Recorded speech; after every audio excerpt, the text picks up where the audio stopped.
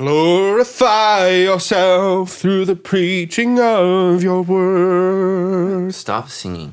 That Thank song you. is for you. For all time. No, Song's for you. That's not for anyone.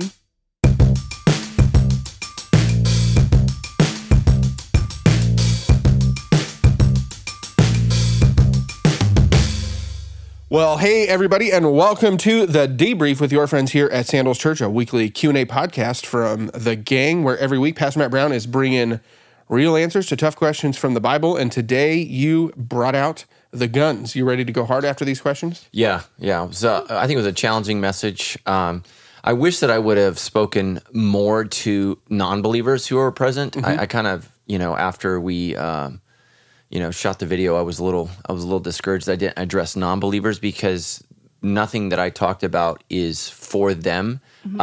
We're here to serve them because we love God. And so, I feel a little bad that maybe a first-time visitor came and, heard, oh my gosh, I got to give my life to all of this when they don't. What they need to do is come and see that it's good. They need to be loved by us, served by us, and we need to point them to Jesus. And then after... they find the pearl of great price, that's when you serve. And so I wish I would have made that more clear, but... I think you did a good job making a point at the beginning, though, about that Christians should look different. So almost for a non-Christian to know, that's what I should be looking for when I'm seeing Christians. They should look different from the other people that are around. Yeah. No, that's our friendly pal, Stephanie Keene, for those of you guys tuning in for the first time. Stephanie. Oh, yeah. Hey, guys. Excellent. Well, it was cool. It's good to switch it up and try something out. That was really cool. We did the video message across all of our campuses. So that was really, really good, fun step. Well, we're going to debrief the sermon. We got some really interesting follow-up questions, some off-topic questions, all kinds of hard questions for you to bring some real answers to. But before that, Stephanie, you want to take care of some business? I sure do. Business. So this summer, we are going to be running some of our best of topics on a couple of episodes over the summer. So we would love to hear from you, our debrief listeners, or what are some of your favorite things that we have covered here on the show. We're hoping to put those messages out there so that folks can listen in who've never listened to the show before, hear what we're about, really, pick and choose from some of the best stuff we've ever done on here. So for every single person who is sending us in a best of topic, we will love to give you one of our free debrief mugs. By the way, they're not free. They'll be free to you under these circumstances. So we will find it's our gift to you when we put your question on or your suggested past question. Yes. Is that how it is? So sure. tell us an episode. Question and answer. Yeah, Yes. tell us the episode. Tell us Pastor Matt's favorite question and answer. Tell us when it is. Yeah. We'll probably on the include show. it if it's a good we'll one. get you a mug. It's going to be great. So stay tuned for those. You can just send those in by going to debrief.show and just hit send a question, or you can do it by sending us a message on Facebook. We will take those however you find a way to send them to us. That's not the only sweet hookup you're offering people. Oh, that's right. The other thing that I am offering is that we are looking for folks to join our team here on the Debrief. Starting in May, we've got I guess it's May now, actually. We are going to be doing some really cool stuff to really promote the Debrief here at Sandals Church to all of our locations. And I'm looking for people to join our team to help people get signed up for the show, learn how to subscribe to it. And so we want a whole team that's covering every single campus. We are getting some really, really, really cool shirts made. I just met with our creative team to talk through what those are going to look like. You are going to want one of these shirts. So if you are interested in signing up for the team, getting one of those exclusive volunteer shirts, go to move.sc/debrief team and we will get you hooked up and on the team. All right, let's do it. You ready to jump in and bring some questions? Yeah, absolutely. Okay, here we go. This question comes from Krista. She says, I have brought a friend with me to the Hunter Park campus for church on Sunday a few times. He loves the messages, but says Sandals Church is too big for him and he doesn't feel connected. I've encouraged him to join a small group and to keep coming, even if the church being so big makes him uncomfortable. But what should I tell him or any of my other friends that say our church is too big for them? Yeah, I mean, that's just the reality. The church has grown. And so here's what I would encourage you to say is God's church is big. It's really, really big. And any church, regardless of size, if it's healthy, it's growing. If it's not healthy, it's not growing. Healthy things grow. God's church grows. And so the sad thing is that what people say is, I want a smaller church. And so what that means is they have to go to an unhealthy church. Because a healthy church, even if it's small when you attend, will grow. And I've seen over the years, people have left Sandals because they say it's growing, it's changing. And that's what God calls us to do. So I don't think that, you have to say that the size is the most important thing. What I would say is the movement of God is the most important thing. And so you want to go to a place where God is moving. And so that's what I would encourage your friend. However, if it is too big, then you can commute to one of our other campuses that are much, much smaller. I mean, We have our East Valley campus that runs about 500 people. We have Moreno Valley that's now running about 500. We have our Woodcrest campus that's about 1,000, and then we have the Hunter Park campus that's about 7,000. So that's what we have. We have the Montclair pop-up site, which is about 100 people. So there's all kinds of options available to you so that you can have smaller community and recognize more people. But the problem is you have to deal with the spiritual issue. Yep. Because we exist to reach the lost. We exist to meet people where they are. And so my job is to know a lot about God and know a lot about people and bring them together. That's what I believe the purpose of a pastor is. I think a lot of pastors know a lot about God. They don't know a lot about people, and they don't know how to connect those two. And that's what I see my job as. And so I just would encourage you, at Sandals Church, the church is only big if you're not in a community group and you're not serving on a team. If you're serving on a team and you're in a group, the church is as small as perhaps 10 to 20 people. I mean, that's the reality. And so a lot of people want community, but they don't want to serve the community and they don't want to invest in the community. And so if you do those two things, it doesn't matter if Sandals Church is 100,000 people, you're going to know a small group and you're going to be connected. And here's the truth. Even in a small church, a church of less than 100, you're not going to know everybody intimately. You're going to know 10 to 20 people. Well, guess what? That doesn't change based upon the size of the church. At Sandals, you're going to know about 10 to 20 people, and that's fantastic. And so I would just encourage you to do that. I don't know everybody. The church is uncomfortable for me, but it's not about me. And that's what we said in the message, right? Jesus wants to make us uncomfortable. And if you're not willing to be uncomfortable, you're going to have a hard time following Jesus. And so, the biggest church I grew up in as a kid, I think we maxed out maybe at 200 people on Easter. Yeah. That is the largest thing I ever experienced growing up as a kid. Sandals, our staff and their families is larger than that. So, it's an adjustment, but God has called us to adjust. God has called me to figure out what I need to do to serve him and to connect with him. And so that's what I would encourage him. And at the end of the day, Sandals isn't for everybody. You got to let them go and invite friends, invite people who do like it and who do love it. And usually who that is, it's lost people who are far from God, who have no expectations of church. Church people have all kinds of expectations, and they put Jesus in a box of what they think he needs to look like. And it's not based at all upon who Jesus is. It's based upon what their church experience is. Yeah. And so we assume that our church experience, what we're used to, is what God wants. And that's just not true. And so, we have church people who come in, and Sandals is very, very different. And that's very, very hard for them because they have expectations. And so lost people don't have any expectations. They don't know what church is. They don't know what church is about. Those people love Sandals Church, and that's who we're trying to reach. We're not trying to recruit Christians from other churches. We exist to reach people who are far from God and who are not in church. That's why we're here, to help them become real with themselves, God, and others. Because a lot of church people don't want to be real. They want things to stay the same. And that means you're not real. If you want everything to stay the same and nothing to ever change, you're trapped and you're never going to move forward. So, I would just encourage, just love them and let them move on. There's lots of great churches in the city. Again, I think there's a theological issue here. Healthy things grow. God wants his church to grow. Matthew 28:18-20. Go ye therefore into all nations, baptizing people in the name of the Father, the Son, and the Holy Spirit, teaching them everything that I've taught you. It's a commission to grow. We are commanded to grow. Small is not a part of Jesus' plan. It's not a part of his plan. Look at Acts chapter 6. The church is growing, which creates problems, which means they have to change their strategy. So they have to adjust because so many people are coming to Christ. Many, many Christians would feel very uncomfortable in the early church because it grew so fast. But that is the natural, normal part of an explosive encounter with Christ and the power of the Holy Spirit. Healthy things grow. And so your church doesn't have to be as big as Sandals Church because there's different levels of abilities and talents that God's given. But every church should be growing. And if it's not, it's unhealthy. And you need to deal with that. You need to deal with that very, very quickly. Otherwise, your church is going to die. So I think it's a great question. And just know there are thousands of churches in America today that are unhealthy and that are dying, and they're closing their doors, and it is tragic. And they're going to be held accountable for two things. Number one, for not addressing the sickness, and number two, for sitting on millions of dollars worth of property that they are wasting. They're wasting, okay? So you got 8 people that gather together in a church with a facility that's $5 million, right? I mean, think about it. We spent $3 million for a worship center that holds 2,400 people. And we did that because we want to make sure that every dollar that we raise is spent correctly. Like we were going to be held accountable to God for how we spent our money, just like you're going to be held accountable for God for what you gave to the building of his kingdom versus what you gave for the building of your house or your home or your livelihood or your vacations or whatever, right? I mean, we're going to stand before God and we're going to be held accountable for that. So we do our very, very best to make sure that every dollar that is spent appropriately. That's why most of our facilities are in tilt-up buildings because that's the cheapest way, most economical way to build a church. We're not lavish. We don't look like TBN.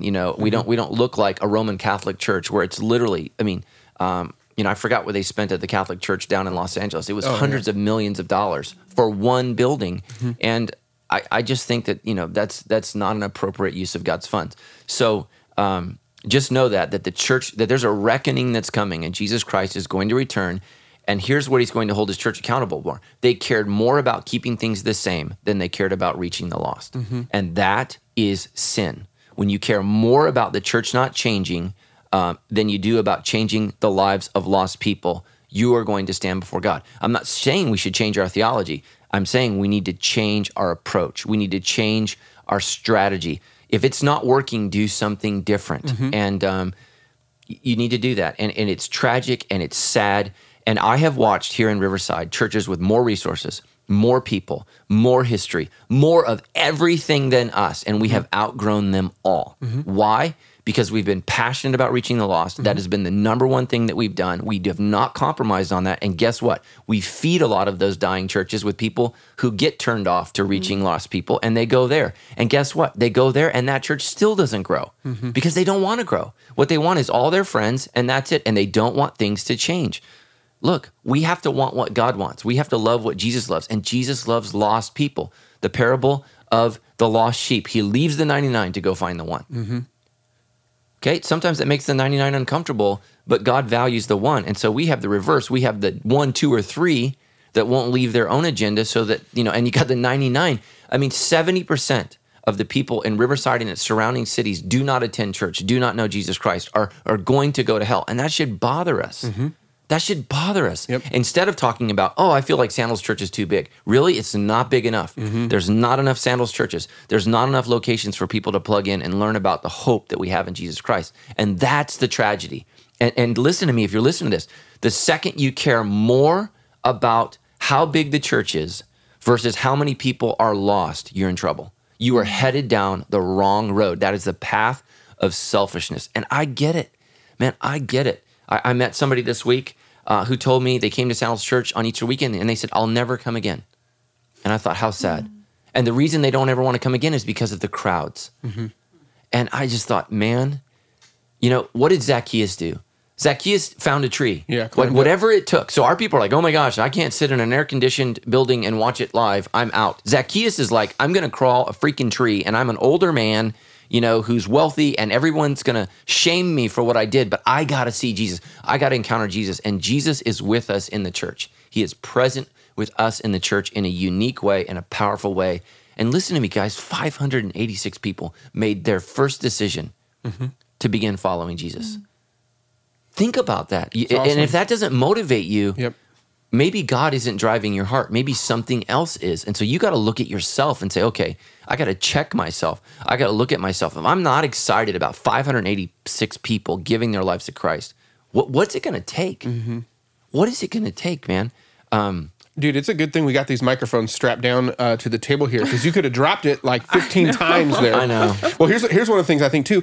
The way Krista's friend feels when attending the Hunter Park campus is part of the reason I think the Who We Are series you're leading us through right now is so important because, we have some incredible volunteers on our guest services team serving as ushers and greeters. They have a fantastic plan for how to make people who show up for the first time in our big old 2,400 person auditorium, like they have a really great plan to how to make that feel smaller, how to help people feel known and connected when they show up amidst all these people. They can't even get started working on that plan until they have enough other consistent ushers and greeters serving alongside them so they can begin shifting their focus on the next level of things, which is why we're trying to get more people to serve on the team here on the weekends. Yeah, absolutely. So that's all going to happen. Yeah. So the church is as small as your small group and your service team. That's how small it is. And you know what? That's the challenge. You have to be willing to work for intimacy within the church. And the same thing is true at a small church. You can go in a small church and be ignored and not be real. It's not the size that determines the intimacy. It's your intensity about relationships that determines intimacy. And so you have to press forward and say, I'm going to be intentional about, thank you very much. I'm going to be intentional about pressing into relationship, because you can be lost in a small crowd. And I've been there. If this is your first time tuning in, we've got the Tweetabell that we're experimenting with. When Pastor Matt says some really great stuff, we hit that bell. Yeah, it just makes me wonder what I just said. Okay, stop singing. Ring that bell. I need you to stop singing. All right, we're going to move on. This next question comes in from Ezekiel, and he says, are you done? I was whispering while you keep going. We heard you. You stopped, and I was going to. I know. That was a little treat for the listeners. That was, okay. And you brought it out to public. Sorry. It's all right. Okay, just FYI, you had surgery last week, and I think there may still be some pain medication Yeah, in some your lingering narcotics. Some lingering in there. narcotics. I feel great, guys. Exactly, that's the problem.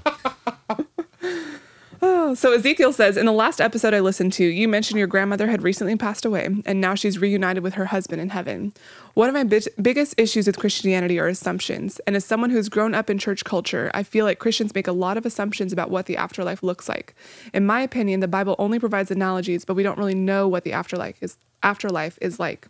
How can we really know what the afterlife and heaven and hell are really like? Yeah, Ezekiel, thanks for your question. And so, I think you're absolutely right. Many people make a lot of assumptions, and those things are not based upon biblical facts. My assumptions are always based upon biblical facts. The Apostle Paul says to be absent from the body is to be in the presence of the Lord.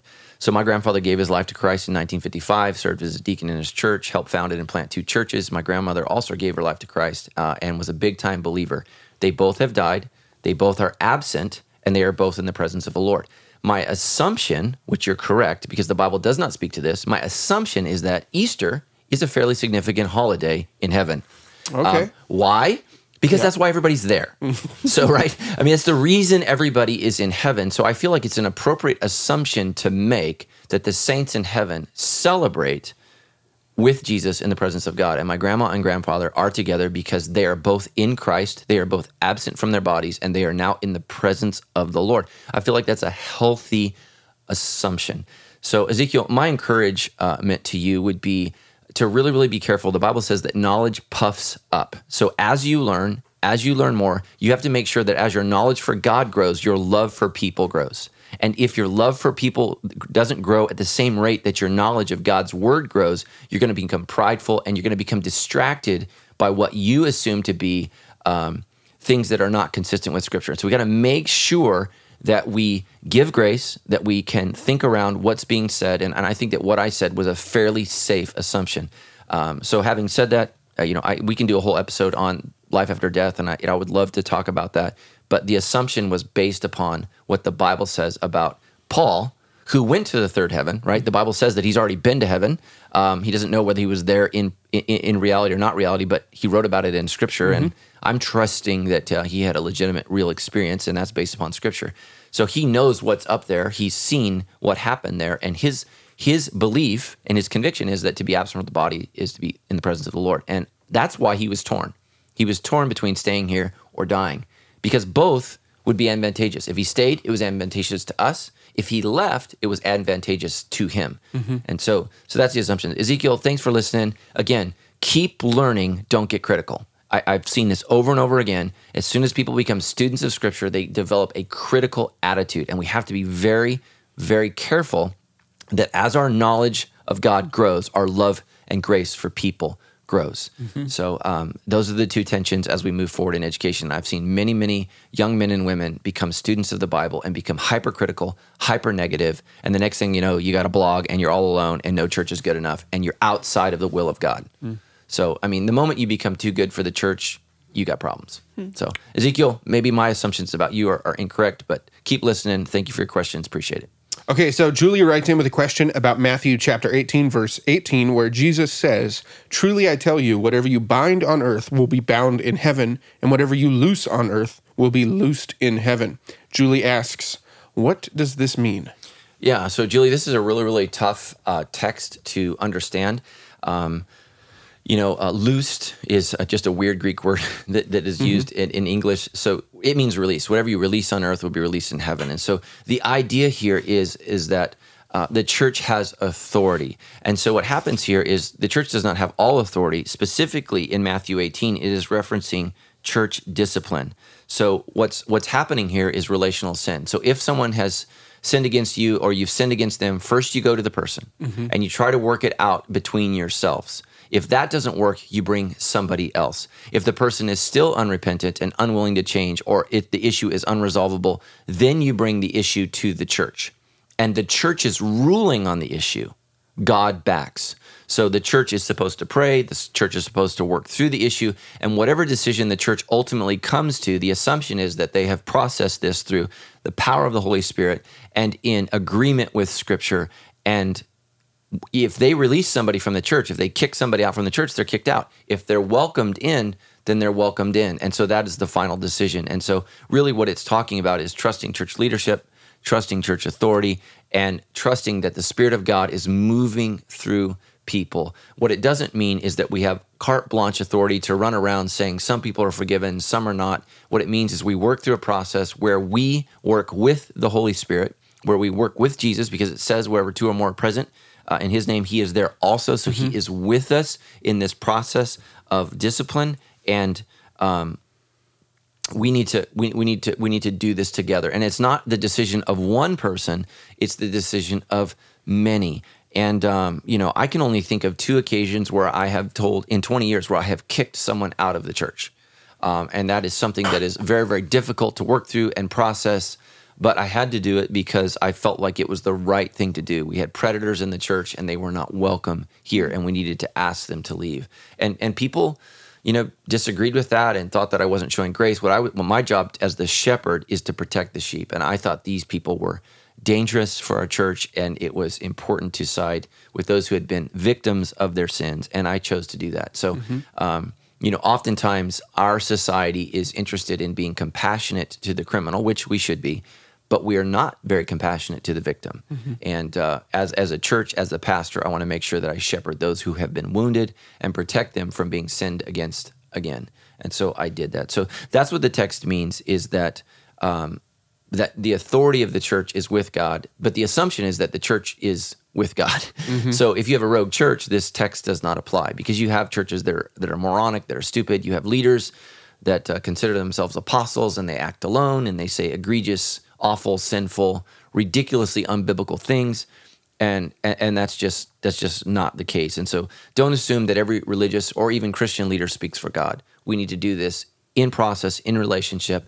So for example, at Sandals Church, we have a relational structure that exists of 4 bodies: pastors, our board, our strategic leadership team, and our ministers. And those groups work together to push forward the vision and strategy and structure of our church. We work together. We don't work separate from each other, but we work in concert with each other. Now, I'm the leader of those 4 groups, but I don't just get to do like whatever I think. I'm a part of them, I submit to them, and yet also lead them. And it's a biblical structure. We think it's important to have one leader, but we think it's important for a leader to be in relational accountability and to be in relationship. And so we're trying to move forward in that. So that's what that text means. It's in regards really to church discipline and the establishment of what do you do with someone who has to be kicked out or someone who has to be disciplined. I mean, the Apostle Paul actually says, hand a church member over to Satan. I mean, he actually says that.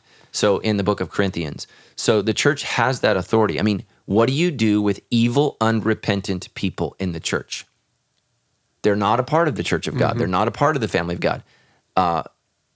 Revelation calls them the synagogue of Satan. You hand them over that. They don't worship Jesus. They worship Satan. And so you hand them over to that. You say, okay, you are now outside of the realm of Christ's grace. You are on your own. You are excluded from fellowship. Now, this is something historically that's been abused, and it's never handled perfectly right. The church is not perfect. So, but Jesus is basically empowering the church. And so you got to understand that. The church is God's plan A. There is no plan B. And this is why it's so disgusting that people run around calling themselves followers of Jesus, and they're not following Jesus within the context of a local church. They are an aberration. It's a cancer within Christianity. It is not a part of the church of God that Christ established. So many people think they need Jesus. Jesus thinks you need Jesus people. Okay? It's not good for man to be alone. Genesis chapter 1. We're not created to be alone. What is it? My mind's going blank right now. Ecclesiastes 4:8.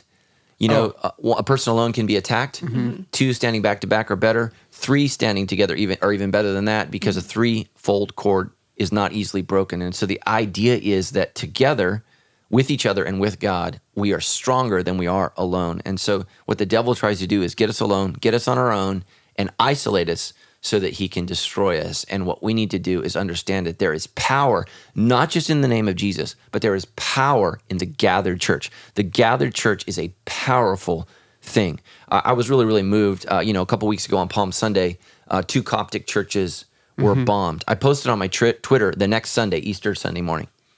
They didn't have enough room in those churches. Mm-hmm. That literally there were people, you thought Sandals was crowded?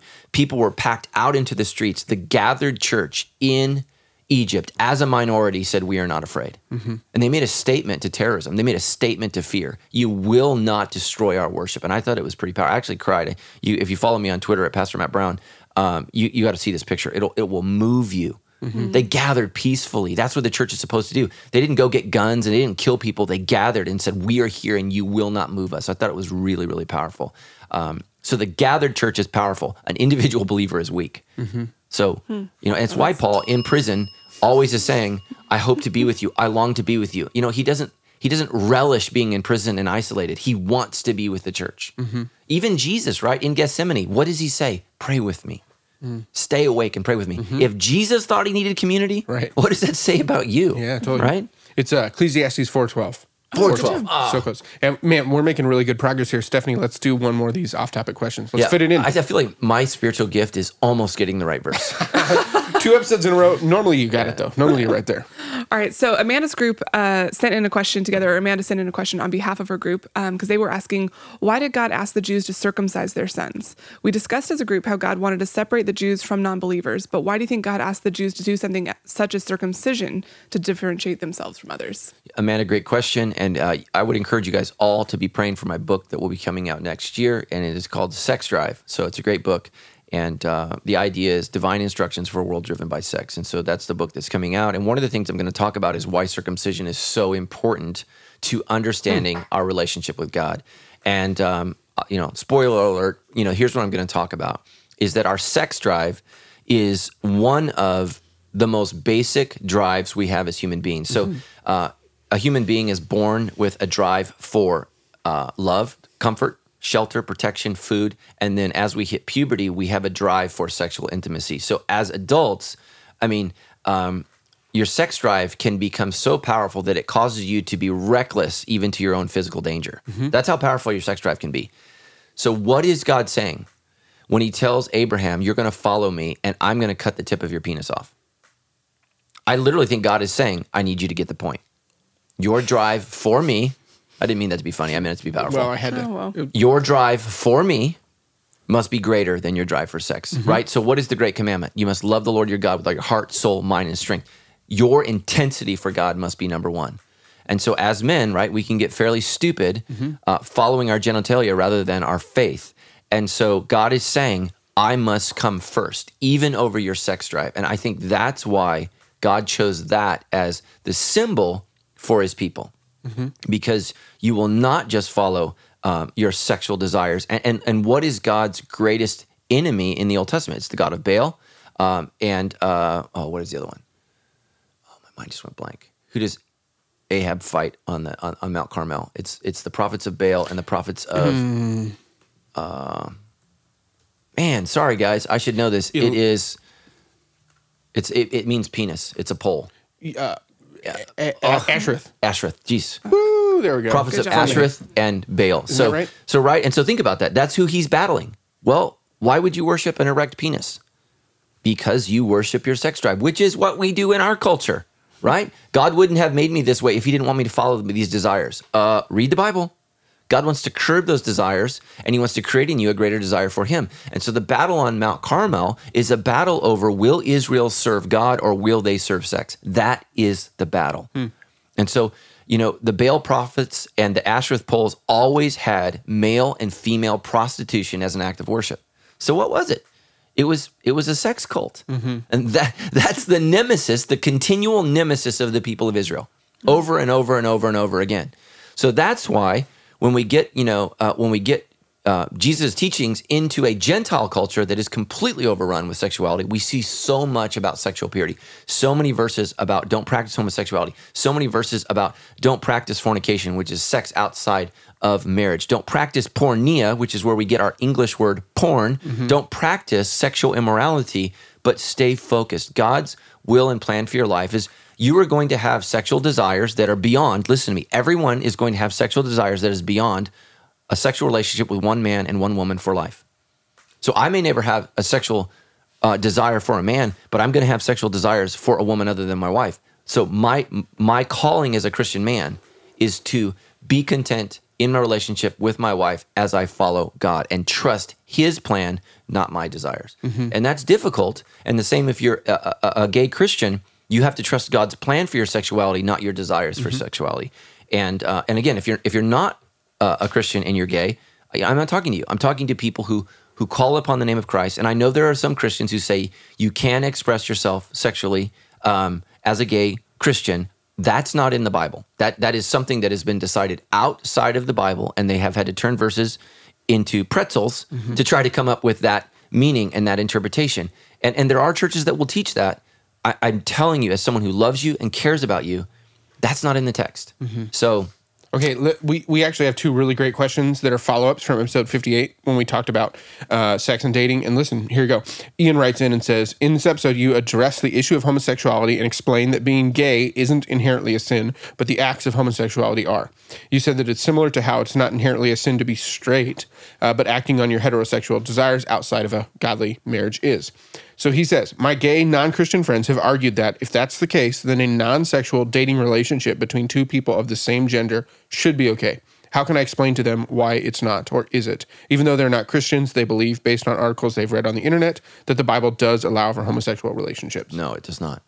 So sexual sin is an exaggeration or a diminishment of something good. So homosexuality is an exaggeration of genuine love and affection that should be expressed between men. So the Bible says that David and Jonathan, two characters in the Old Testament, Jonathan's father was the king of Israel, the first king of Israel, Saul, but he loved David more than a brother. They loved each other. They did not have a gay relationship. They loved each other, and they were dedicated to each other. I think about my relationship with our executive pastor, Dan Zambardi. I love that guy. Man, I love that guy. I appreciate him. I feel like we have a real relationship. I feel like we have a deep relationship. We don't have a sexual relationship. We don't desire a sexual relationship. That's not who we are. If there was a sexual relationship, it is an exaggeration of something good. We have gone beyond what is healthy and appropriate. Just like at Sandals, if I meet a woman that works for me at church and we have a natural affection for each other, we love each other, we care for each other, that's healthy and that's fine. When it turns into something sexual with an intent, which dating is intent. Right. Saying we're going to be in a relationship is an intent. And oh, by the way, let me call, bull crap. Two dudes are not going to, be sexually, pure in that area because guys aren't historically the one that says no. Yeah. So I was wondering if there is such a thing as a non-sexual dating relationship. Okay, what I've learned is there's all kinds of things out there. And so you can't, there's no stereotype that fits all situations. So maybe this is some kind of weird random relationship. Okay, but that's not normal. And so, and by normal, I mean normative. I don't mean, I'm not trying to be critical in that way. I'm just saying most guys that pursue each other for a relationship in that way want to have sex at some point. That is the normative behavior of two guys pursuing each other sexually. It would be abnormal for them to want to pursue each other but not have a sexual relationship. And I think it would set you up for temptation as a Christian. They're not Christians. I would just encourage them to pursue Jesus. Quit talking about homosexuality and say pursue Jesus. I mean, there's no sense in talking about what they can't do until they find out what they can do in Christ. And so we just need to stop having these conversations with non-Christians because it's not beneficial. It makes no sense unless you have the Spirit of God living inside you. And so, as Americans, we are citizens of the kingdom of God, of heaven, and we are citizens of America, and we have to learn to live in both worlds. Mm-hmm. We have to. So as citizens of heaven, we are called to a different moral, social ethic. Mm-hmm. And so as American citizens, we have to learn how to share that moral ethic in a way that's not judgmental, in a way that is not hypercritical, in a way that doesn't drive people away, but in a way that invites them in. And, there are many, many gay people. There's one guy I just talked to this weekend. We're going to have coffee. We're going to meet and connect. And he's a young gay man, and we're going to connect. And he wants to figure out, okay, what are the next steps in my life? How do I move forward in this relationship? And we got lots of guys and gals that are like that at our church, and they're welcome here, and we love them. And from time to time, we even have gay couples that are here. And I don't want them to leave, and I don't want to run them off. I want them to feel welcome, meet Jesus, and at some point, right, as they're following Jesus, decide, okay, am I going to pursue this faith and agree with Sandals Church and their understanding, or am I going to go my own way? But they need to fall in love with Jesus first. Jesus allows people to be followers all the time, and then they check out all the time, right? He's got all kinds of people, and then he gets that weird sermon, unless you eat my flesh and drink my blood, you have no part of me. And everyone's like, okay, that's a little weird. And they all bail. Bye. But the disciples didn't bail. Mm-hmm. And they were like, yeah, that was a little weird, Jesus, but you alone have words that lead to eternal life. So Can I see if I can summarize what you just said? Please. Number one, don't press this issue with non-Christians. No. And number two, if these guys were Christians, the primary problem in that would be the temptation for sexual sin would be really, really strong. So it's foolish to put themselves in that context. Yeah. So we believe that gay marriage for a born-again Christian is not glorifying to God. Mm-hmm. It does not glorify God. Matter of fact, it falls short of the glory of God, which is sin. So you're missing out on God's ideal plan for your life. And by the way, we said it over and over again, God's plan for your life is not sexual intimacy. God's plan for your life is intimacy with him. That's what you're designed for. That's what you're created for. Paul says the body was not designed for sexual immorality, but it was designed for God. Right? Right. So think about that and trust that. And again, I just think it's so important not to get in meaningless arguments with people that are not operating with the same spirit living inside them. It doesn't have any point. Mm-hmm. Got it. All right. Nancy wrote in and said, I have a follow-up question from episode 58 where you explained that marriage is ultimately a picture of our relationship with God. And she asked, what about in the case of a divorce? My husband and I have been married for 7 years. This is his second marriage and my first. His ex-wife had asked for the divorce for different issues, and one being infidelity on both parts. Although she was remarried when my husband and I met, I struggle with the verses saying that marrying a divorced person is adultery. Am I committing adultery? If so, how do we repent and be forgiven for not knowing better prior to making our new covenant? Yeah, man. What was her name? Nancy. All right. So everybody, if you're driving in your car, maybe pull over because this is going to be rough. I love you. I don't want to condemn anyone. Mm-hmm. I don't want to be super hypercritical. Here's the reality. You can't un-one what God has made one. Mm-hmm. That's the problem. You can't un-one what God has made one. And so when you get married, the two shall become one flesh. Okay. That's the problem. So now how do we live in that reality that something has been made one and now legally, physically, emotionally, they're not one? It's a challenge. It's a sin. And so here's what I would say is you can't go back and fix it. There's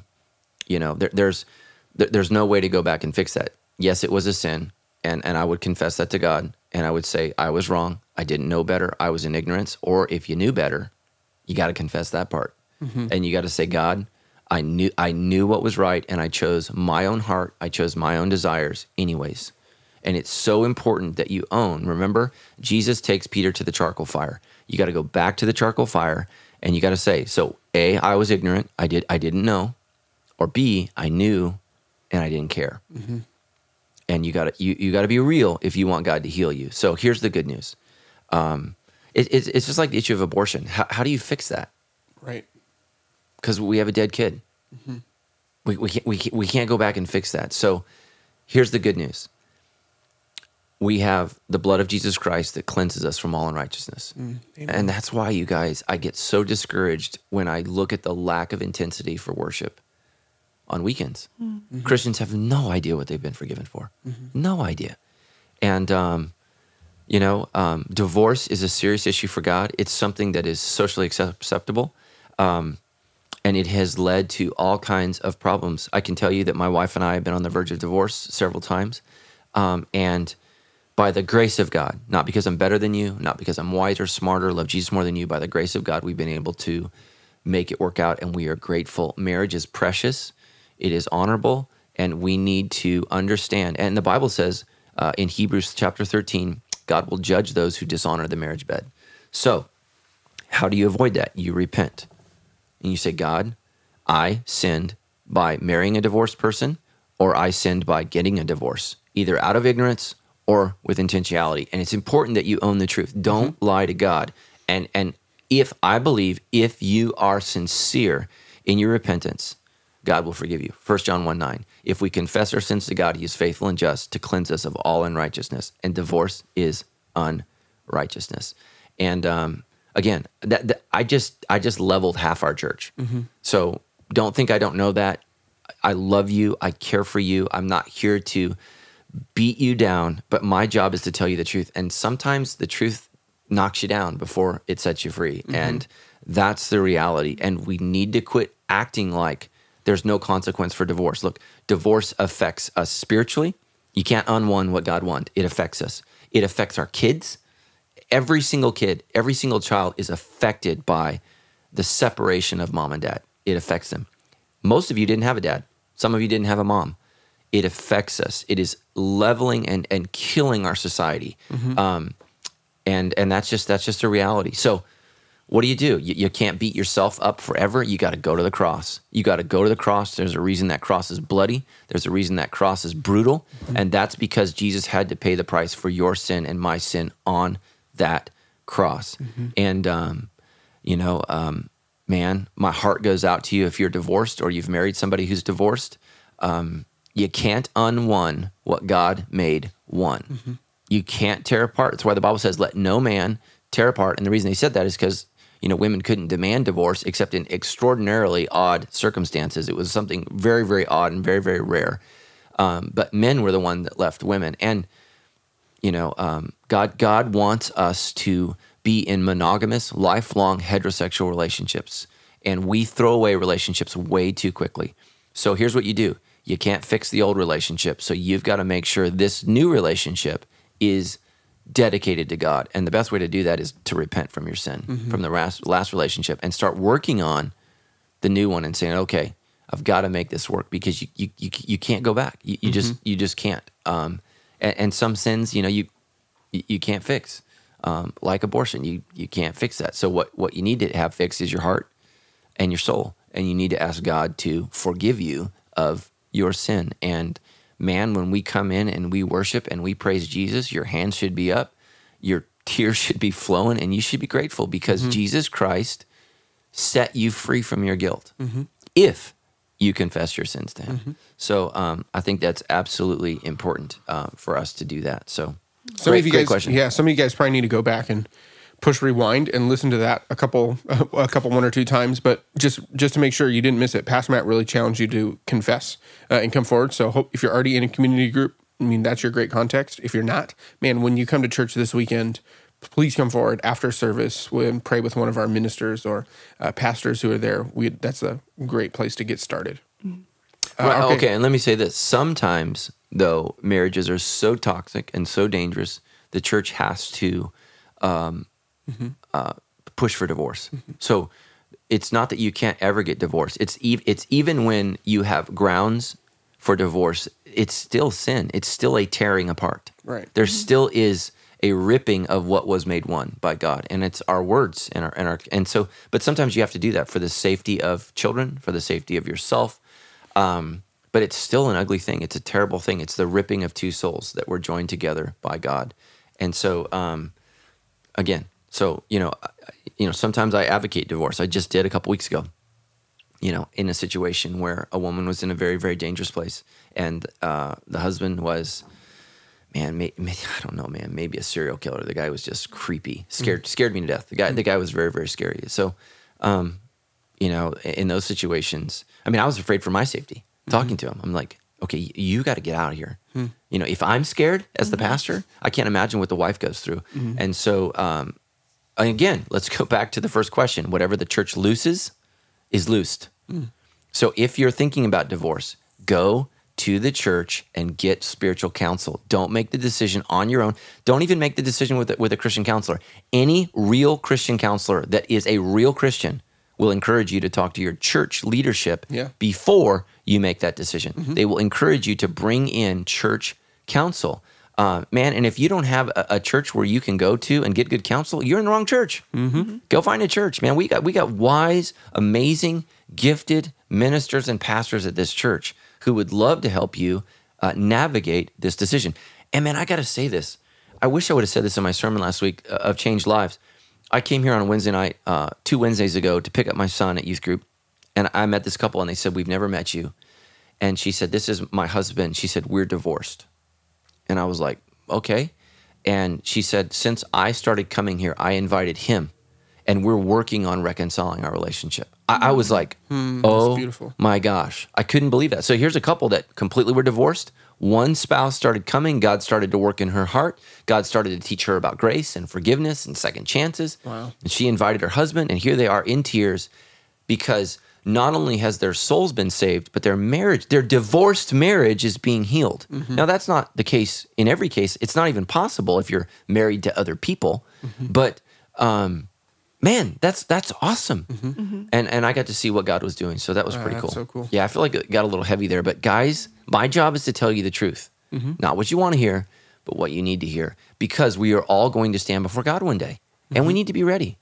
We need to be ready. We'll give an account for our decisions. And I want you to be ready. And it's my job to tell you the truth. So I love you. I love you all. Good stuff. Okay, let's jump into, we're going to start debriefing the message. This is week 2 of the Who We Are series. And before we get into it really quick, can you just tell us why you chose this story of Jesus washing his followers' feet? I know you were really excited to use that story. I just love this story for many, many reasons. And again, if you're not a Christian, let's say you're gay and you turned it off and you're ticked, or you're divorced and you hate me now. This is one of those stories that will compel you to at least consider Jesus. We have, listen to me, there is no known story in all of human history. Greek history, Indian history, Chinese history. We know of no leader on earth who did something like this. In the ancient world, this is unheard of, right? Nobody does this. Yeah. Nobody takes on the form of this kind of servant, right? This is the lowest of the slaves. This is the poop job. Yeah. This is the person who washes poop off your feet. It's disgusting. Animal poop, human poop, trash, blood. You got an ingrown toenail. You got an infection on your feet. Your feet were the dirtiest part of your body. And even bathing didn't clean it. You needed a special foot bath follow up to handle, all the filth that was on your feet. Did they have Epsom salts in Jesus' time? They did have salts, but not Epsom salts. But, they had ways of dealing with it, because think about the odor. It was disgusting. Yeah. So, right, this is a compelling reason to at least consider Jesus. Jesus is different than any other leader who ever lived. He didn't conquer, he served. He served. And, man, I just love this passage. And so read this passage and know the disciples didn't get it. According to Luke, they were arguing about who is going to be Captain Awesome in the kingdom. So, all right. So then you talked in this your sermon this weekend about when that is happening, when Jesus is offering to wash his disciples' feet, that Peter refused to let Jesus wash his feet, and he was trying to be honoring, but Jesus actually told him no, that's incredibly dishonoring. How can we know if the things we're doing to try to honor Jesus may actually be dishonoring to Jesus? Yeah, absolutely. So I think we always have to be really careful. If something is about yourself, and that's what Peter is being exposed. Peter was willing to watch Jesus wash the other disciples' feet. He was unwilling for his feet to be washed. And so that's just interesting. And so what's being exposed here is Peter's pride. And pride gives the devil an invitation into our lives.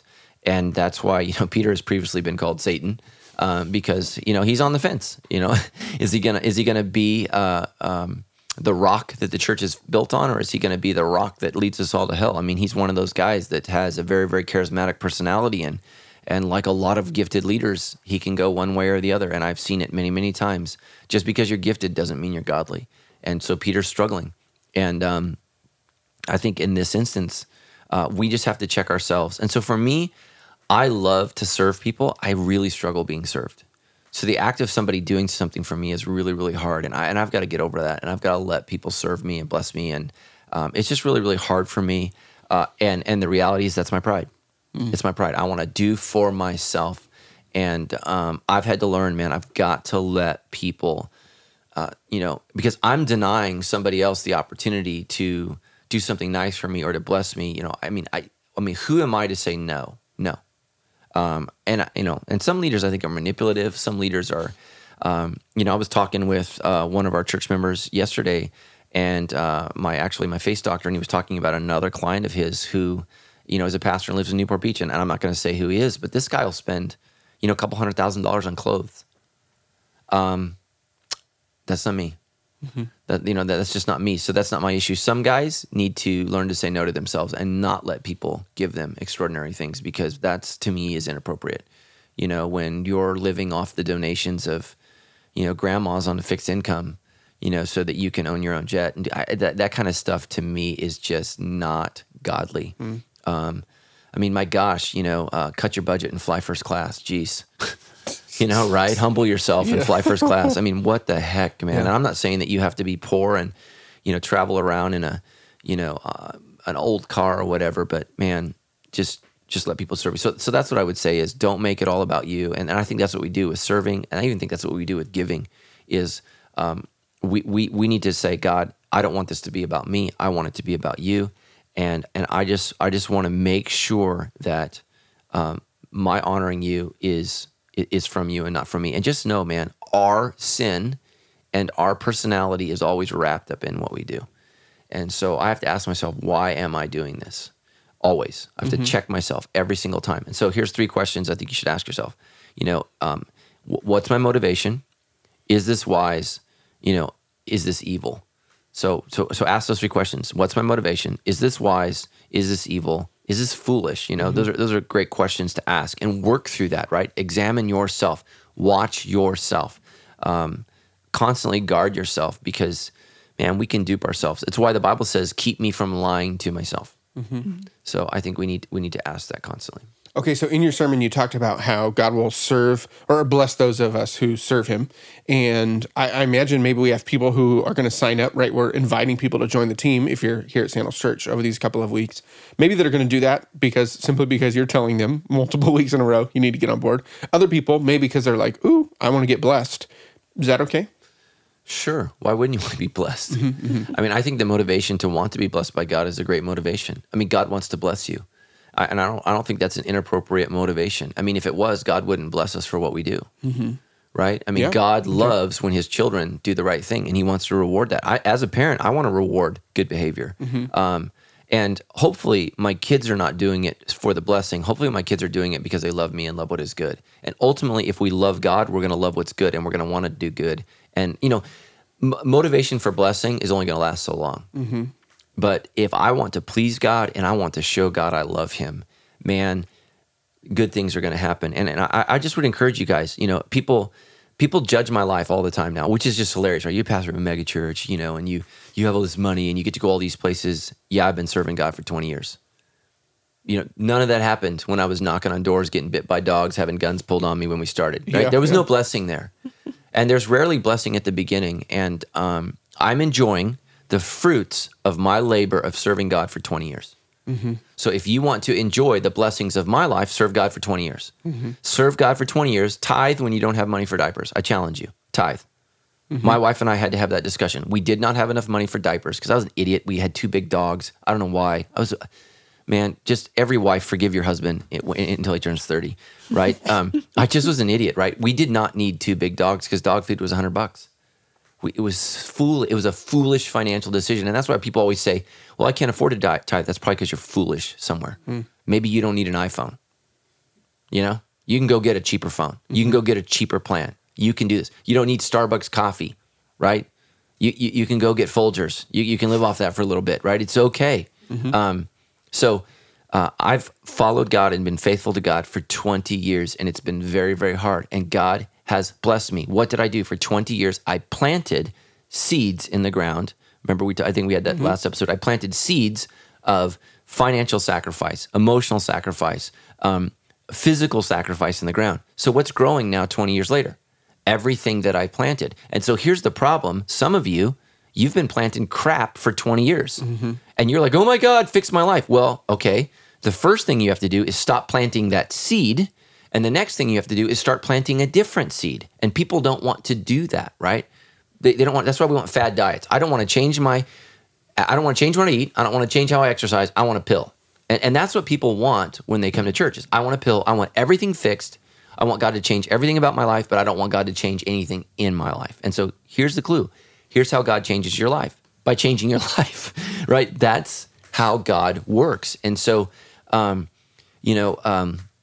everything that I have is the result of following God and trusting God. All of our blessings, everything that God has given us, we're so thankful for. It is a gift of God, and I'm grateful for that, and I enjoy that. So I just want to encourage you guys, start loving God and say, how can I please God? What can I do to please God rather than please myself? That's how we get in trouble. The world runs around saying, how can I please myself? And we wonder why our lives are falling apart. Like, think about if this is your theme for your marriage when you get married, Stephanie. How can I please myself? Oh, gosh. Right? I mean, so my kids are addicted to this show called Parks and Rec. I don't know if you guys have seen it. And so, yeah, it's hilarious, but they have this saying, treat yourself. They say this all, treat yourself. And I crack up because if you have that philosophy even for a day, okay, your visa's maxed, your life is, like your whole life can fall apart in one day with that philosophy, treat yourself. So what if you just dropped that and really said what it was, please yourself? So what happens to my life if I go out and I said, today I'm going to please myself. Whatever I want, I'm going to please myself. What happens to my marriage? What happens to my finances? What happens to my career? What happens to my life in one day? What if, though, I say, I want to please God. I'm going to please God today. How's my marriage going to be? How are my finances going to be?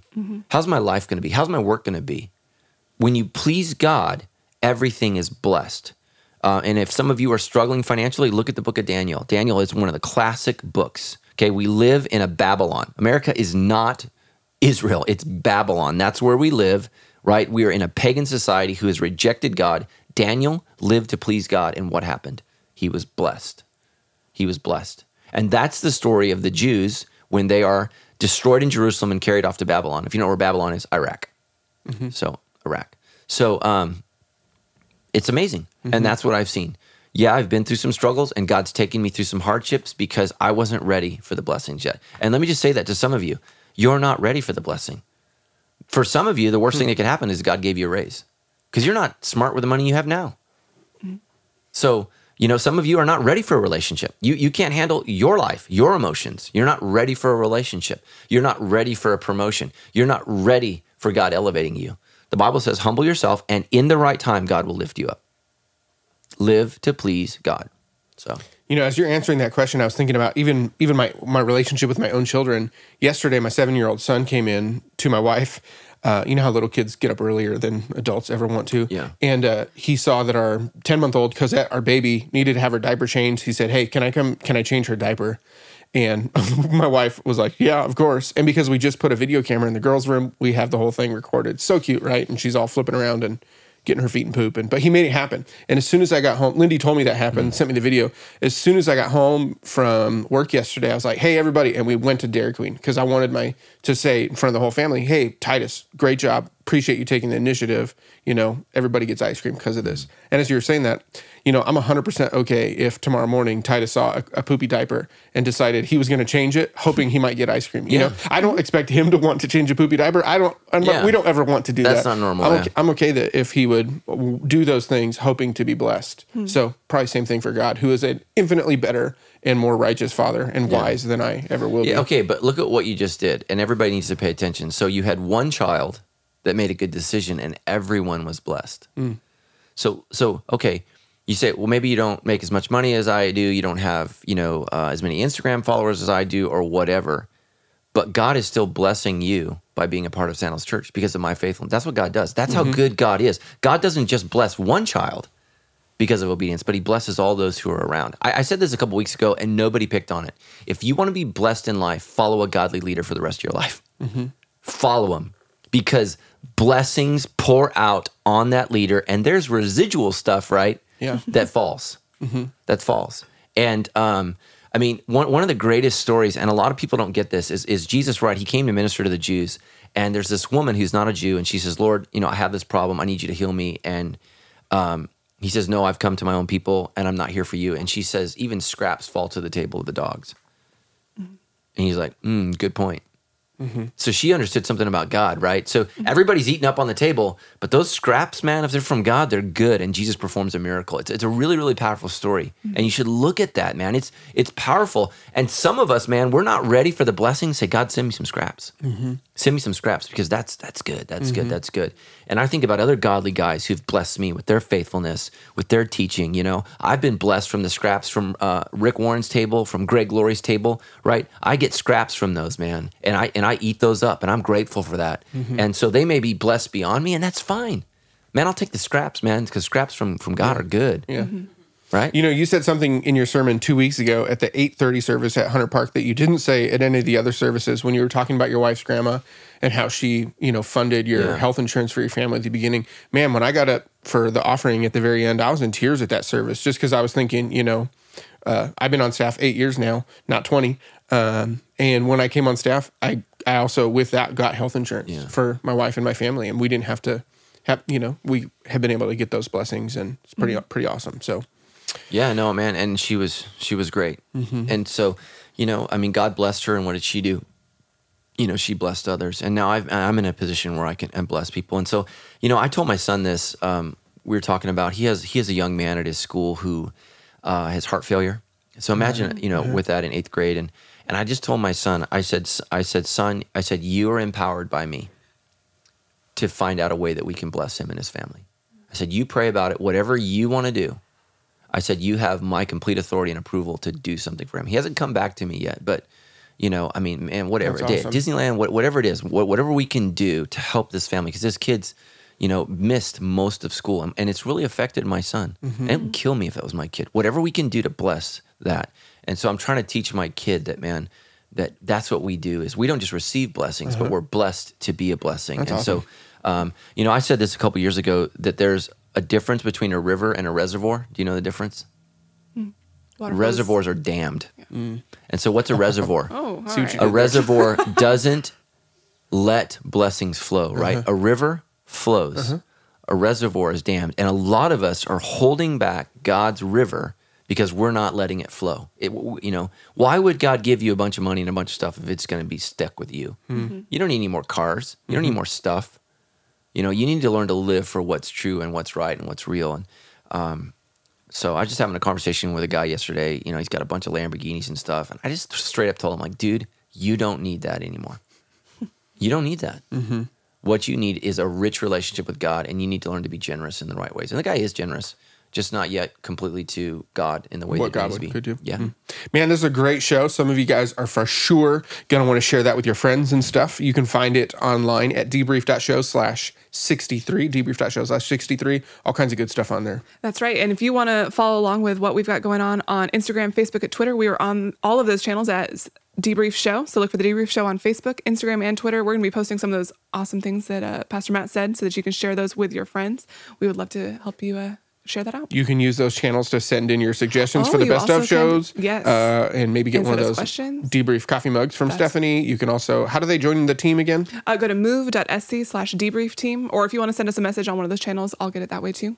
However you want to reach out and join our team or send us best ofs, we will receive that. There you go. And the last thing here is, if you want to support Sandals Church and the work God is doing here, not just through the Debrief, but through all the other incredible ways that God is doing cool things as we try and create places for people to be real and help them take those next steps, man, you can text in to support the show and the church. You can text in Give Debrief to 951-900-4120. It's Give Debrief, 2 separate words, to 951-900-4120. You guys, I got to be honest with you. I feel I have not just memorized that phone number, but I also feel like I've embodied it in such a way that I can say it with, like it's not just 951-900-4120. It's I feel like I've been able to bring some life to just a phone number. That's good. I don't know how you guys feel. Maybe apply that to scripture. Be good. Speaking of things that Christians say, Let's do it. Learning Christianese, I think I'm learning Christianese, I really think so. Learning Christianese, I think I'm learning Christianese, I really think so. All right, Pastor Matt, what do Christians mean when they say flock? Like, oh, I need to protect this flock. Or Yeah, it means the church. It's kind of silly when you say it that way. But Flock? Yeah, so the Bible references the church as the sheep. One of my favorite bands in the 80s was Flock of Seagulls. I knew you Oh, were I was going there. waiting I knew for you were going that. there. Someone had to make the Flock of I Seagulls knew reference. it, dude. I love their hair, too. You got to Google Flock of Seagulls hair, dude. It is hilarious. It's hairspray gone wrong. Pastor Matt, I got a great idea for Stephanie's wedding when you're up there hosting, officiating, doing it all. Flock of Seagulls hairstyles. You could probably pull it off right now with your current look. And a beard, Flock of Seagulls plus the beard combo. Boom! No, because I want to be friends after she's married. Yes, thank you. I appreciate that. You're welcome. Yeah. Well, try, I don't though. care about that, so I'm going wig shopping this weekend. Oh, gosh.